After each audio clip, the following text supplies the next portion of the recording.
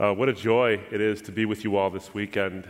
We've saw some amazing things at the Remind Conference. I want to thank Pastor Joe, Pastor Todd, Sue for all the attention to detail that she had, what happened, Stacy and Jean for actually letting us borrow their car during this weekend. So many things that were just amazingly done.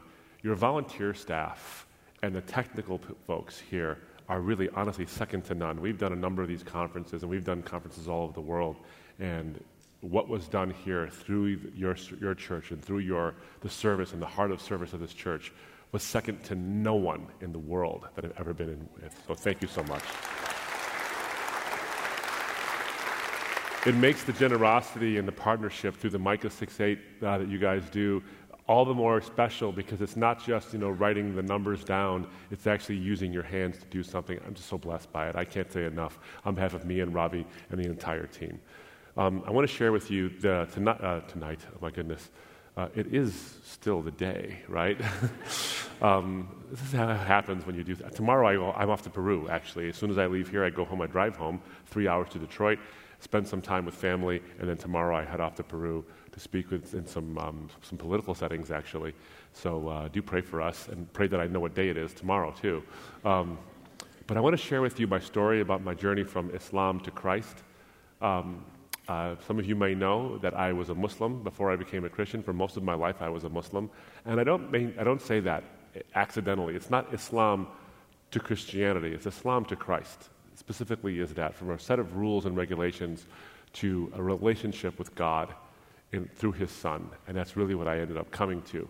Now, I'm doing that, though my book, Saving Truth, just came out, and I think it's available in the hallways. In that book, Saving Truth, what I'm talking about is how we are now immersed in a culture that is called a post-truth culture. Oxford English Dictionaries actually named our culture a post-truth culture. We're not postmodern. We don't reject truth. We now accept that truth exists. We just don't care. And so our preferences matter more. We know truth exists, but our preferences are more important. My story, you're going to hear some of that, actually. Even though I believed in truth, I believed Islam was the truth, at the point when truth began to confront me, my preferences were mattering more. So in the book, I try to point out, how can we actually reach a culture in all spectra, whether it's science and faith or freedom issues or whatever, or preferences and any kind of thing, how can we reach a culture that doesn't want to embrace truth? How do we show them the value of truth once again? And you'll hear some of that in my story. And that reminds me of another story I've heard plenty of times. It's a lawyer joke. I'm going to tell a lawyer joke, but I can do that because I'm actually a lawyer. So you can't do that if you're not a lawyer. Sorry, you can't. There's actually a law about that. No, I'm kidding. There's no law about that. It's the story of a guy. He's he's like the stereotype of a lawyer you think of. He will lie, cheat, steal to do whatever it takes to win, and he's very good at it, so he ends up winning a lot of cases, and he ends up amassing quite a bit of money, and buys a huge plot of land he loves to walk through, especially in the autumn days. So he's walking through his land one autumn day, and the leaves are falling from the trees, and the streams are streaming, and the squirrels are, being squirrely. And he's walking through, and he sees a bear. And the bear turns and looks at him, and it strips its teeth, and it snarls at him, and he knows what that means, so he starts to run as fast as he possibly can in the other direction. And the bear runs and runs and runs and catches up to him, knocks him over. As it raises its huge paw to kill him, he says, "Oh my God!" And the bear stops, and the leaves stop mid-fall, and the streams stop streaming, and the squirrels stop being squirrely, and a light comes down from heaven, and there is a booming voice, and it says, "You have denied truth your whole life, and you have served yourself and not others. Why should I save you?" And the lawyer, being a good lawyer, finds a loophole. He says, it would be hypocritical if I became a Christian now. Can you make the bear a Christian? And God says, "Very well." And the light goes back up, and the leaves fall, and the squirrels get squirrely, and the streams stream, and the bear puts his paws together and says, "Thank you, Father, for this food I'm going to receive." You can't out-lawyer God. When you are confronted with the truth, sometimes the truth hurts. It's always still true, but sometimes it's painful. My story is about that.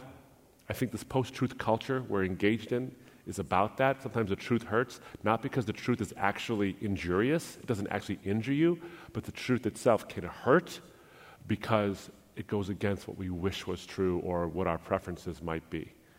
See, I was raised as what's called a Shia Muslim. There are two kinds of Muslims. There's the Sunni, which is the majority, and then the Shia, which is the minority. But it's a large minority. So it's about, depending on who you ask, it's between 15 and 25% of Muslims are Shia. And so it's a large part, and the beliefs are largely the same together, and their practices are largely the same. There are some minor differences, but basically it's the same thing. Well, I was serious about it. I thought it was true. And if it was true, then people should believe it. Because people should believe true things and not false things. And I would have none of this relativism about, if it's true for you, that's great, it's true for you. Keep your truth to yourself. My truth is my truth. Even if they're contradictory, it's okay. We both have this idea of truth. Well, I didn't want to have any of that nonsense. I thought true is true no matter who believes it, and false is false no matter who believes it too. So I wanted to actually impart Islam, which I thought was true, to people. So I would engage in these conversations with people. From a young age, I would do this actually. Middle school, a little bit. High school, a lot more. And then in college, a lot more, where I would engage in conversations with people. I wasn't trying to convince them they were wrong by standing on the street corner and thumping my Quran at them. I would engage in conversations with people that I met. And I was pretty good at this, actually. I began to ask them a series of questions. I'd ask them a question like this: why are you a Christian? It's a great question every Christian should ask themselves every day. What are the good reasons to be a Christian? Now, it wasn't just Christians I was going after. I was sort of an equal opportunity, faith knocker, outer over.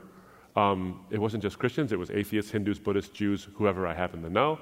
But in the suburb I grew up in, it was largely nominal Christians. We had some Indians that I knew who were either Muslim or Hindu. There were a few Arabs who were there too, and so there were some sprinkling of olive oil in the sea of rice around me, but largely it was a white neighborhood. So I had a lot of Christians who were low-hanging fruit, so I would pick on them more often than anybody else because they were around. So I would engage and I would ask them this question: why are you a Christian? And the answers I got back were disappointing. They'd say things like, I'm a Presbyterian, I think, because we go to the Presbyterian church, I believe it is, on Christmas and Easter. So I'm a Presbyterian? I'm like, was that a question or was that an answer? I'm not even sure you know. And so I'd say, well, my goodness, if you don't know, why should I be what you are? They're like, I don't know. I'd say, are you telling me that you trust your eternal soul to a religion, to a worldview that someone else thought through? Did you think it through at all? And the answer was typically no. And then I'd say, you're telling me that you trust your soul to something you haven't given any thought through. And if that's the case, tradition does not save you, my friend. Let me tell you why your tradition is wrong. And I would launch into my attacks. Now, as a Muslim, I believe this idea. Now, you've heard this phrase, right? Allahu Akbar. You've heard that? And you're a little nervous because the Arabs said it in the crowd now. You've heard this phrase, though, right? And the reason why it's funny that it's nervous is because you hear this on the news media all the time. Allahu Akbar, and then something blows up. This phrase literally means God is bigger, but the connotation is God is greater. So for the Muslim, God's greatness is the central idea of all of Islam. Now, here's the important thing. It is not a terrorist chant. It is a statement of Islamic faith. Most Muslims are not sitting behind the staircase, twisting their mustaches, thinking of how to blow the place up. They're not doing that. Most of them just want to find the woman of their dreams or find the guy of their dreams, have kids with that person, have those kids have kids, and then die. Does that sound familiar to you? That's what most of them want. So when they say Allahu Akbar, what they really are saying is, God is great in all avenues of my life. So if they get bad news, a bad medical report, they'll say Allahu Akbar, God is great. God is greater than my circumstances. Or they'll say, if they get a blessing, they'll say, God is great. Look how wonderful He's blessed me. Allahu Akbar. God's greatness is the central idea behind all of Islam. And I, as a Muslim in specific, I, as a Muslim, wanted to express God's greatness, and I stood against Christianity because I thought it insulted God's greatness. The ideas of the Trinity and the Incarnation and the cross were all insults to God's greatness. So when Christians would tell me they believe because of tradition, I would launch into my attacks and I would say, you have no reason to believe in a God who is great. I hear you sing this hymn, How Great Thou Art. You ought to change it to How Great Thou Aren't, because your God is not great. And I would give my reasons why. I'd say that Bible you guys believe in. And by the way, Muslims, I don't know if this might surprise you to know this, Muslims actually believe that parts of the Bible were once revealed by God. The Taurat, or the Torah, the first 5 books of Moses, the Zabur, or the Psalms of David, and the Injil, or the Gospel of Jesus, were all revelations that came from God, according to Islam, but they became corrupted over time to include blasphemous lies, according to Islam, of the Trinity, Incarnation, and Cross. And Islam came through the revelation of the Quran in the 7th century in Arabia and fixed all of that. So you see the sequence? Bible, corruption, Quran. Okay? So I would attack the Bible and say how it's been changed, and I would give all my arguments and my reasons. Then I would attack the Trinity, and I would say, explain this to me. How is God 3 and God 1 at the same time? And if God the Father needs help from God the Son and God the Holy Spirit, how is God the Father God? Because a God shouldn't need any help. If he needs help, he's not great, and God the Father therefore can't be great. And Christians were like, I don't know. And they said, this God you're talking about, who is the greatest possible being, who could create a universe that's billions of light years across, and then also create infinitesimal microscopic subatomic particles. This is the same God you say was trapped in the body of a human, and that body sweated, needed to eat, bled, and then eventually died at the hands of the very sinners he created, and you're telling me God is great. That's what I would say. And largely nothing. Except for a few annoying people who knew what they were talking about. Now, I found them annoying not because they had like jerky mannerisms, although there were a couple of those too, but mostly because, here's the thing, I don't like to quarrel. I don't like to argue in a quarrelsome way, but I do like to argue in a debating way. I like to get into the issues. I like that. I've always liked that. And I'm also extremely competitive, so I like to win my debates. And if these people would just roll over and die, I would have been happier. Like, oh, great, you lost the debate. Fantastic. You don't know what you're talking about. But these people wouldn't do that, so they annoyed me. So I took it upon myself to actually read and start to study Christianity to find the holes in it that I could poke. So I could say, okay, this is false, and here's why I'm going to show you it's wrong. So I began to take all these undergraduate courses in my undergraduate work on comparative religion. And I had a professor of New Testament who, I think he was Swedish, and the reason I think that is because he sounded like the chef from the Muppets.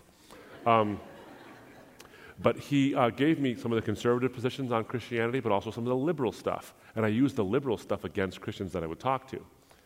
And so when I was in my undergraduate days at the University of Michigan, calm down. It's okay. I actually am a Christian. These guys were going door to door at the apartment complexes. These 2 Baptist guys were going door to door at the apartment complexes. And, Ann Arbor is like Berkeley, California, but cold. It's just liberal and doesn't like anything conservative and Christian, so these guys didn't get a whole lot of responses. But they came to my door, and I was like, you guys deliver? This is awesome. So they came to our door, opened it up, and I made these 2 guys. By the way, one guy was this older guy who was stone-bald, pencil thin. The other guy was short, stocky, and had hair coming out of everywhere. I called them my walking number 10. That's what they were like. Well, they walked into our apartment, and I made these guys extremely uncomfortable for a long time, like hours that day. But they kept coming back, like Thursday after Thursday. If I didn't have classes or an exam or whatever, they kept coming back all the time to our apartment. And sometimes when I gave them a challenge they couldn't answer, they gave me one of the best answers you can give somebody. I don't know, but I'll get back to you. And they did. They got back to me. They would come back and they'd say, okay, we thought about your question. Here's a couple of things we found in terms of answers. What do you think of this? And we would start the whole thing over again. These 2 guys loved me. Dave and Pete were their names. These 2 guys loved me. They wanted me to go to heaven. They weren't looking to win an argument with me. They were looking to win my soul. I actually cared about them very much too. I wanted them to go to God's paradise. I wanted them to become a Muslim. So we had this wonderful back and forth, and it was heated, not in terms of our emotions, but in terms of our intellectual rigor. But they were like the Terminator, man. You shoot them, and they'd come lumbering back up at you again. And you're like, well, you stay down already. So they wouldn't. So I wanted to find a contradiction in the Bible. I wanted to find a foundational contradiction, something really important. I could say, one gospel says this about the resurrection, this gospel says the opposite about the resurrection. How do you reconcile that, guys? And see if they would stay down for the count. So I'm walking down the street on the campus, and there's these Gideons who are handing out Bibles. And I go over to them and I say, hey, can I have one of those? And he gave me one, and I tried to convert the Gideon to Islam, but it didn't work. But I took this little Bible back with me. A Bible, by the way, I still have. So if you're a Gideon, thank you. I go back to my apartment. I open up this little Bible. I begin to read it. And a passage of Scripture struck me. Just struck me out of the blue, like really hard. I read Luke chapter 3, verses 7 and following. It's about John the Baptist who's talking to those who come to him. And he says, "Who told you to flee from the wrath to come?" He's talking about God's judgment, of course. And he says a few verses later, "And do not begin to think to yourself, you have Abraham as your father. For I tell you, God can raise up children of Abraham from the stones." He can raise up children of Abraham from the stones. You know what he's saying there? If you're trying to flee God's wrath and think that tradition will save you, you're wrong, because God can make one just like you out of a rock. Tradition does not save. Truth saves. You know who's been saying the same thing? Me. That's what I was saying. I talked to Christians, and I would say to Christians, "Why are you a Christian?" They'd say tradition. I'd say not good enough. John the Baptist was agreeing with me. He'd say, "Why are you what you are?" Tradition, not good enough. You know, all those times I'd ask Christians, "Why are you a Christian?" And they would say tradition, and I'd say not good enough. None of them ever had the chance to really ask me, "Why are you a Muslim?" I would have given them some evidences and some reasons why I was a Muslim, and I would have probably felt proud of myself in doing so. But I think if someone had asked me in a pointed way, I would have had to have admitted to myself it was tradition. I had to be. That was how I was raised. That's who I am. I liked being a Muslim. It was my identity. It was who I was wrapped up in being. It was John the Baptist's words that got me to ask the question introspectively, in a real and concerted way, to ask why I am what I think I am. And Scripture has the power to do that. Here I am, a skeptic, not wanting to believe a word of this book, thinking about all the flaws that are in it, yet is the power of the Scriptures. Isn't this poetic? Think about the poetry here. The Scriptures that I thought were corrupted and unreliable were the very ones that, through the power of the Holy Spirit, 20 centuries in the making, allow me to have that book in my hands in my ratty little apartment at the University of Michigan and read those words so that I could ask myself, am I really being objective, or am I simply giving in to my biases? Do I swallow every criticism of Christianity without critically thinking about it? And do I believe every evidence in favor of Islam without thinking about it? And the answer was yes, I did that. It was the Bible that got me to think I'm going to be as objective as possible and put every worldview to the test. Fully confident Islam would win, but at least I was beginning on that search. And it was the words of Scripture that got me there. Here's what I want to say to you about this. We had a conference with some of the best speakers in the world here. If you ever heard Ravi speak for 5 minutes, you know what I'm talking about. As eloquent as he is, as eloquent as anybody else on our team might be, everyone on our team will tell you this. None of us speaks as powerfully as Scripture itself does. You can have all the arguments in the world in favor of why you're a Christian, but if you close that Bible, you will never be quite as convincing. If a skeptic like me can start to be changed by the words of the Scriptures, then you must live by this edict. Do not speak with lofty arguments and a closed Bible. That's the word that actually matters. So with this new shift in my mindset, that I was going to start being as objective as possible, I began to see things a little differently. And that's when everything that I had believed about Islam in relation to Christianity, Christianity itself, and the Bible, all that stuff had come like crashing down. I had suddenly gotten challenged out of nowhere, very surprisingly. You see, the challenger it wasn't a Christian who challenged me. It wasn't a Muslim who challenged me. It wasn't even a person who challenged me. It was the Quran, the holy book of the Muslims, that challenged my beliefs about the Bible and all these things. See, Islam teaches that the Bible was once God's word but became corrupted, and the Quran came to fix that. But does the Quran teach that? Islam teaches it, but the Quran? I don't know. And here's why. Because with this new shift in my mind, I had read some verses of the Quran that I had read before, and they suddenly seemed different to me. Chapter 5, verses 46 and 47 of the Quran talk about the Scriptures and the message of Jesus and how they were actually preserved. In fact, the Quran says, in Arabic, it says, وَلْيَحْكُمْ أَهْلِ الْإِنْجِيلِ بِمَا أَنزَلَ اللَّهُ فِيهِ وَمَنْ لَمْ يَحْكُمْ بِمَا أَنزَلَ اللَّهُ فَأُولَٰئِكَ هُمُ الْفَاسِقُونَ. It literally says in the Arabic, the word yahkum is a present tense imperative command. It's saying people of the gospel, or Christians, judge by what God has revealed therein, or judge by what God has revealed in the gospel. And if you don't, you're evil. How about that? Or you're among the rebellious or the evildoers. How about that? Think about that.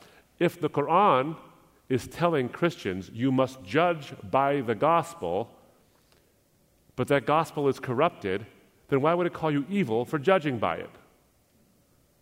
See, I had learned all my life that the gospel was corrupted and the Quran came to fix it, but the Quran wasn't allowing for that. It wasn't saying it was corrupted, it was saying you have to judge by it. You go in that same chapter, chapter 5 of the Quran, verse 68, and you see another verse where it says, people of the book, which is a euphemism for Christians and Jews. It says, Lastum ala shay'an hatta yuqimu. So that phrase literally means you are on nothing until you observe, or more probably substantially translated is you have no foundation until you observe, again, present tense, the gospel, the Torah, and all the revelations that have come to you from your Lord. How could they possibly rely for a foundation? How could Christians and Jews possibly rely on the gospel and the Torah as the foundation of faith if those things were horribly corrupted? Do you see the problem? The Quran is saying that the Bible is revelation from God, that is reliable. Yet I've been told my whole life that it's not reliable. And here's why. Because the Quran and the Bible contradict each other. And so one of them has to be wrong. You know why that came up? See, Arabs didn't have, the early Muslims didn't have Arabic Bibles in the peninsula, the Arabian Peninsula. They had stories and they had other translations of it, but they didn't actually have it in Arabic, so they didn't actually know if the Bible and the Quran matched up. They assumed they matched up. But when they finally got it in Arabic, they realized, oh my goodness, these two things don't match up. These things are contradictory. The Bible affirms the divinity of Christ, the Trinity, and the cross and resurrection. Islam denies all those things. So Muslims said, look, if this one contradicts our book can't be corrupted. It's got to be that one that's got the problems in it. So they invented this idea. But the Quran itself doesn't allow for that. And in one of my books, I go into that specifically. But this is what Al Gore would call an inconvenient truth. Because if the Quran is saying the Bible is right, and the Bible contradicts the Quran, then the Quran's in trouble because it said that the Bible is right. But if the Quran says the Bible is right and the Bible is wrong, the Quran is still wrong because it said the Bible was right. So now you've got a problem, don't you? Well, having a lawyer's mindset, wasn't quite a lawyer at this point in time, but having a lawyer's mindset, I decided to say, maybe I can find a loophole here. Maybe the Bible wasn't corrupted to include these ideas of the Trinity, incarnation, and cross before the Quran came. Maybe it was changed after the Quran, and the Quran was revealed in the 7th century. So I began to look at the manuscript evidence, and I don't have time to go into all the evidence for it. Suffice to say this, we have thousands of great and early manuscripts, copies of both the Old and the New Testament that actually verify that what they wrote then is what we have now. So that loophole was foreclosed to me. But really what got me thinking more about the Bible's validity than anything else, including the historical evidence, was this. Remember what I told you about God's greatness? For me, it was Allahu Akbar, God is the greatest possible being. That's the most important thing. That was important to me, and then I came across a dilemma that I began to ruminate on myself. It was this. If God is truly great, the greatest possible being, he would have at least two qualities. One of those qualities would be he would be all-powerful. He would also be trustworthy. If he wasn't all-powerful, then he'd be like Zeus or, Artemis or Ares. He would be unworthy of your belief. So he's got to be all-powerful. He's also got to be trustworthy, because if God can lie to you, well, then how would you ever know that, right? If he could lie to you, he could pull the wool over your eyes and you'll never know. He's got to be trustworthy enough to put your faith in. Otherwise, he's not great. He's a petty whatever. So he's got to be all-powerful and trustworthy. Here's the problem. If the Bible was once God's word, or at least certain parts of the Bible were once God's word, and those words became changed to include blasphemous lies that send you to hell, and here's the problem.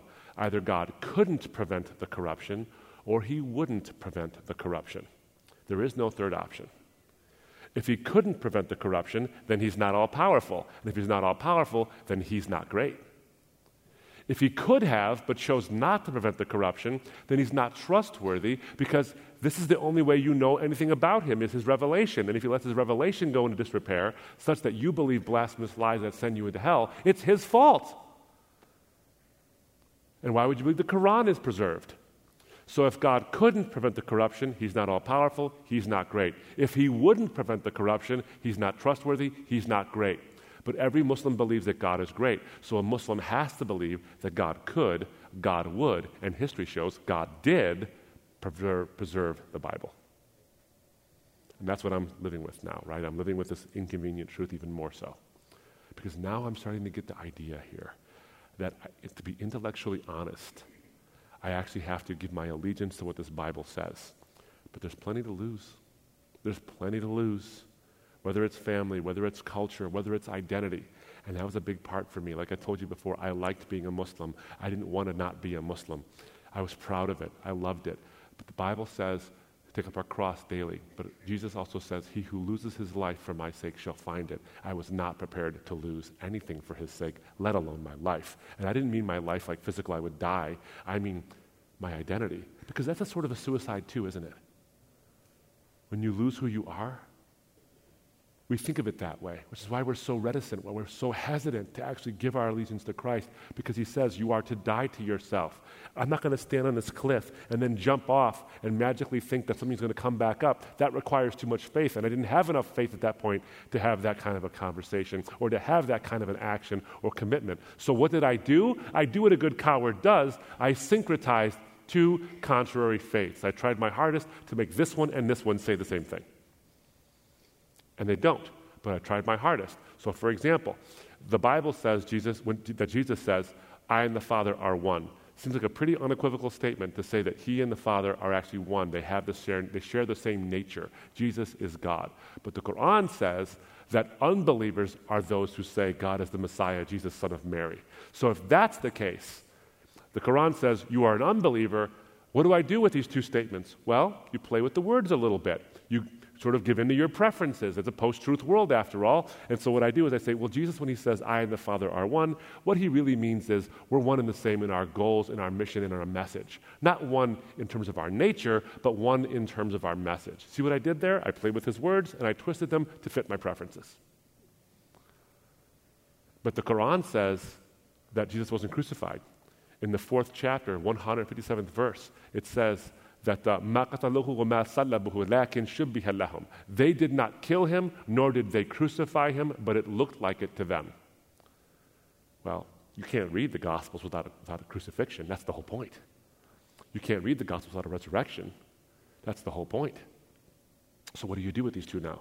Well, I find these words. It says, they did not kill him, nor crucify him. Then you read Isaiah and you read the Old Testament and you see, it wasn't the Jews who killed him, it was God who did it. God somehow orchestrated this. So when the Quran said they didn't kill him, it's because they didn't do it. It was God who did it. They thought they did it. See, I got out of it. A little lawyer trick. But after a while, you begin to grow weary of these kind of things. You really do. When you're rationalizing your way around faith. And I'm playing with the words here, not even respecting what the Quran says anymore in that sense, playing with the words here, not really respecting what the Bible says. I'm just giving into my own preferences. You ever read Mary Shelley's Frankenstein? We think that the monster is called Frankenstein. The monster has no name. The doctor is Frankenstein. The monster has no name. And what does Dr. Frankenstein do? He takes dead things, sews them together, runs a current through it, and thinks he's created life. But the monster has no identity of its own, and so it hates itself, and it hates everyone else who does have an identity, and murder follows soon after. Death follows. I was Dr. Frankenstein. I was taking dead things, this workspace system and liberal Christianity, sewing them together, thinking that I can create something that's new and beautiful and lovely. When in reality, I had a Frankenstein's monster of a faith that would eventually result in death. I began to see this, and it was bothering me. But then some friends invited me to church, and I said yes. They say yes sometimes. You should do it. Follow Sans Color's example. Invite everybody you know to church, and they all say, and someone's going to say yes eventually. That's what I did. I said yes. Some friends, one of whom I'm married to now, invited me to church, and they came early in the morning. It was a day just like today. Gorgeous summer sunny Sunday. So I say that 3 times fast. I did that that morning. I woke up super early in the morning. Now, I had my Bible and my Quran, and they were color-coded in sticky tabs about where they disagreed theologically and historically.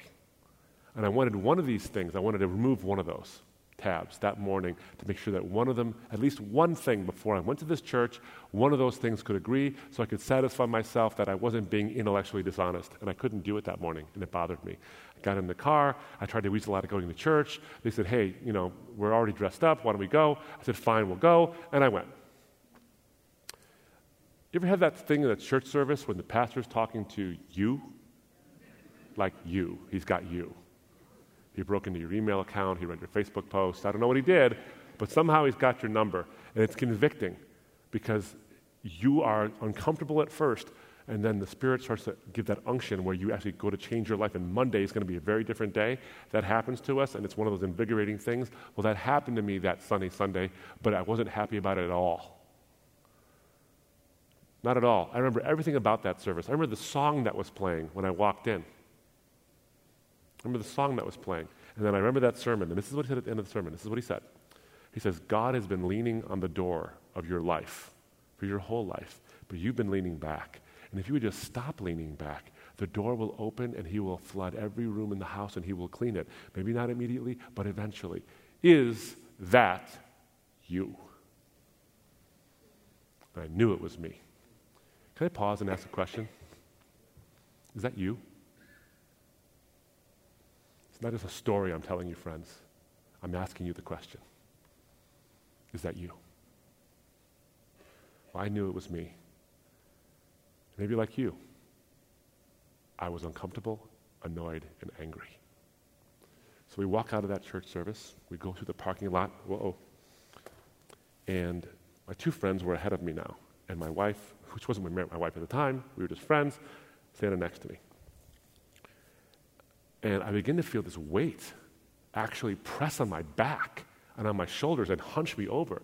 I start doing this, trying to keep from falling over, actually. I close my eyes and I see something, maybe a vision, maybe it wasn't, I don't know, but the image I got in my head was of these 2 enormous building-sized books that were crushing me, and I was trying to hold them up like Atlas holding up the world. And I was crying out, I can't do it, which is totally embarrassing because although I'm Middle Eastern and I'm fiery and I have a lot of hand waving, I'm not going to get like all emotional in a parking lot and cry in front of a woman, but it did, which is bothering me, but there you have it. Now I'm crying, she's crying because she's thinking, he's enormous. If he falls over, what's going to happen? Well, this isn't the day that I became a Christian, it's not. What did happen that day was that I realized I had built this intellectually dishonest fence that I was sitting on, not willing to make a consequential decision one way or the other. And it wasn't one of these nice wood fences you can kind of lean against and with the hay in your mouth and kind of enjoy that. No one does that anymore, but it wasn't one of those kind of fences. It was the chain link variety, with the triangle points on top. So no matter how you sit, it's not comfortable. I was shifting myself, and I wasn't liking it anymore. So I grew to hate that fence, and I realized that very day, I'm going to tear this fence apart, link by link if I have to. So I decided I was going to graduate law school, pass the bar exam, and I was going to have months between then and when I started my first job at a law firm, could live off my signing bonus. All my friends were either in school or in college anyway, so I made it my job like 8 hours a day to study Islam, Christianity, and every other ism and schism and whatever else I could find out that was out there and see what the evidence was. And I sat down at the desk of my parents' home, and I was there with this evidence for Christianity on the left side of for Islam on the left side of my desk. I mean, piled as high as my eye on this thing. And then on the right side was all the evidence for Christianity, again, piled as high as my eye. And then playing on the computer behind me over the internet was a debate between a Christian and a Muslim on the resurrection of Jesus. Now, this was also playing in the days of the dial-up days on the internet, when the internet got mad at you for joining, when it would go, remember that? A lot of you are too young to know that, but the internet actually got angry at you when you joined. And so a 2-minute video takes 3 hours to buffer.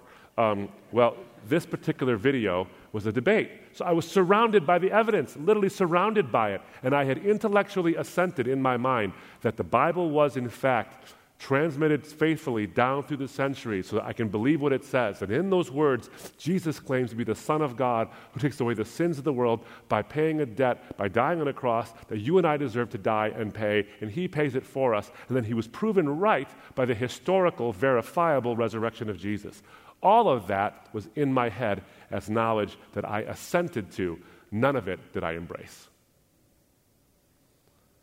Because belief involves assent and embrace. I was just at the assent level. I just agreed that it had happened.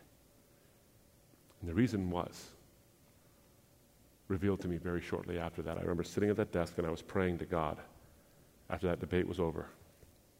Why, God? Why can't I embrace it as true? Why do I know it's true but not embracing it as true? Why? Why? And then my dad walked by and he looked at me. Give me that dad smile.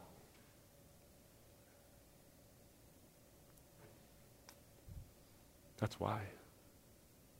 How do you reach into his chest and pull it out his heart and say, here, Dad, look?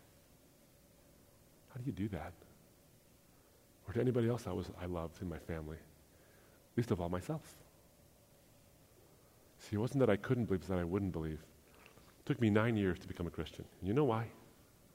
Not because the answers were hard to find. I found those in a couple of years. The answers aren't hard to find. They are hard to accept. So over the course of the weeks and months, I found myself reading the Bible not to find out if it's true, but to find out what is the truth I can grab out of it for my own life. And to see this remarkable life of Jesus. And that's when I read the words that changed everything for me, that really got me to the point where I said, this is worth believing no matter what. As a Muslim, I wanted to believe that God is the greatest possible being. There can be no being greater than God. But if he's the greatest possible being, then he would express the greatest possible ethic, which is love, in the greatest possible way. That just stands to reason. Greatest possible being, greatest possible ethic, which is love, in the greatest possible way. What is the greatest possible way to express love? What is it? You can give someone a nice gift. You can send them a nice note. And you can encourage someone, or you can try to win that sweetheart by being, her Romeo, and she can be your Juliet. That ends poorly, so don't go too far. But you can do that. But even in our selflessness, there's a bit of selfishness, because we're talking about us. We want to be Mr. Romance, or, the queen of the day, or whatever it might be. I don't know. But then we get married, and we recognize that marriage is about something more than just nice words and gifts. Then we have kids, we have siblings, we have friendships, and we recognize something. True love, foundational love, the greatest possible expression of love happens when someone else does something for you that hurts them. Self-sacrifice is the greatest expression of love we know of. And if God is great, he ought to love at least as great as we do. But here's the kicker. God is not great. God is the greatest. He is greater than you and I. So he would sacrifice bigger than you and me. We sacrifice for those who love us back, maybe occasionally for a stranger, but we don't sacrifice for those who hate us. That's not the first thought you think of. But I read those words right there in Romans chapter 5, verse 8. For God demonstrates his love, his boundless love, his greater love, his perfect love, his selfless love, and that while we were sinners, enemies of God, not those who love him, but those who hate him, Christ died for us. He sacrificed not for those who love him, but for those who hate him. Greatest possible being, expressing the greatest possible ethic in the greatest possible way.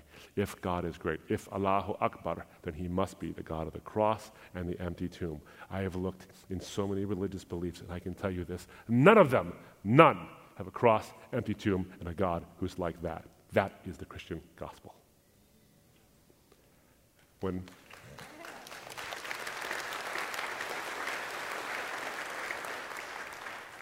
we read those words, and everything I wished was true about my former faith was actually true in the gospel. What I tell you is this. There came a time when I realized whatever I would lose was nothing compared to who I would gain, and whatever price I would pay was nothing to be compared to the price that was paid for me. That is the cross. That is the God who is great. We sing that hymn, How Great Thou Art. When I think of God, his Son not sparing, sent him to die, I scarce can take it in, that on that cross my burden gladly bearing, he bled and died to take away my sin. When Christ shall come with shout of acclamation, what joy shall fill my heart, then I shall bow in humble adoration and there proclaim, my God, how great thou art. Let's pray. Father, I thank you for your greatness. I thank you that you're the kind of God. And we're reminded through Micah 6:8 about doing justice, loving mercy, walking humbly. What is the cross? What is the cross? But a God who does justice by punishing sin, but loves mercy by taking it on himself, and in doing so walks humbly in the form of a servant. What a beauty we have in Scripture. What a beauty we have. And that every word of your Scripture points to the cross. We thank you, Lord, for the beauty of your word. We thank you, Lord, for the beauty of your gifts. We thank you, Lord, for the beauty of your Son. May we serve him. May we express truth to him. May those who might be struggling, when we ask the question, is that you? We ask them, do you want to know this, Lord? I ask, Lord, that those people come forward and they ask to give their lives to you. Make this the day of their decision. Make this the day when they come to embrace the greatest possible love. I thank you, Lord, for the opportunity to serve. I thank you, Lord, for the many gifts that we have, for the people who are within the sound of our voice, and for this church, Christ Community Chapel, that actually does what they say and walks what they believe. We thank you, Lord, for these precious gifts. In Jesus' name, amen. What a pleasure, what an honor. God bless you.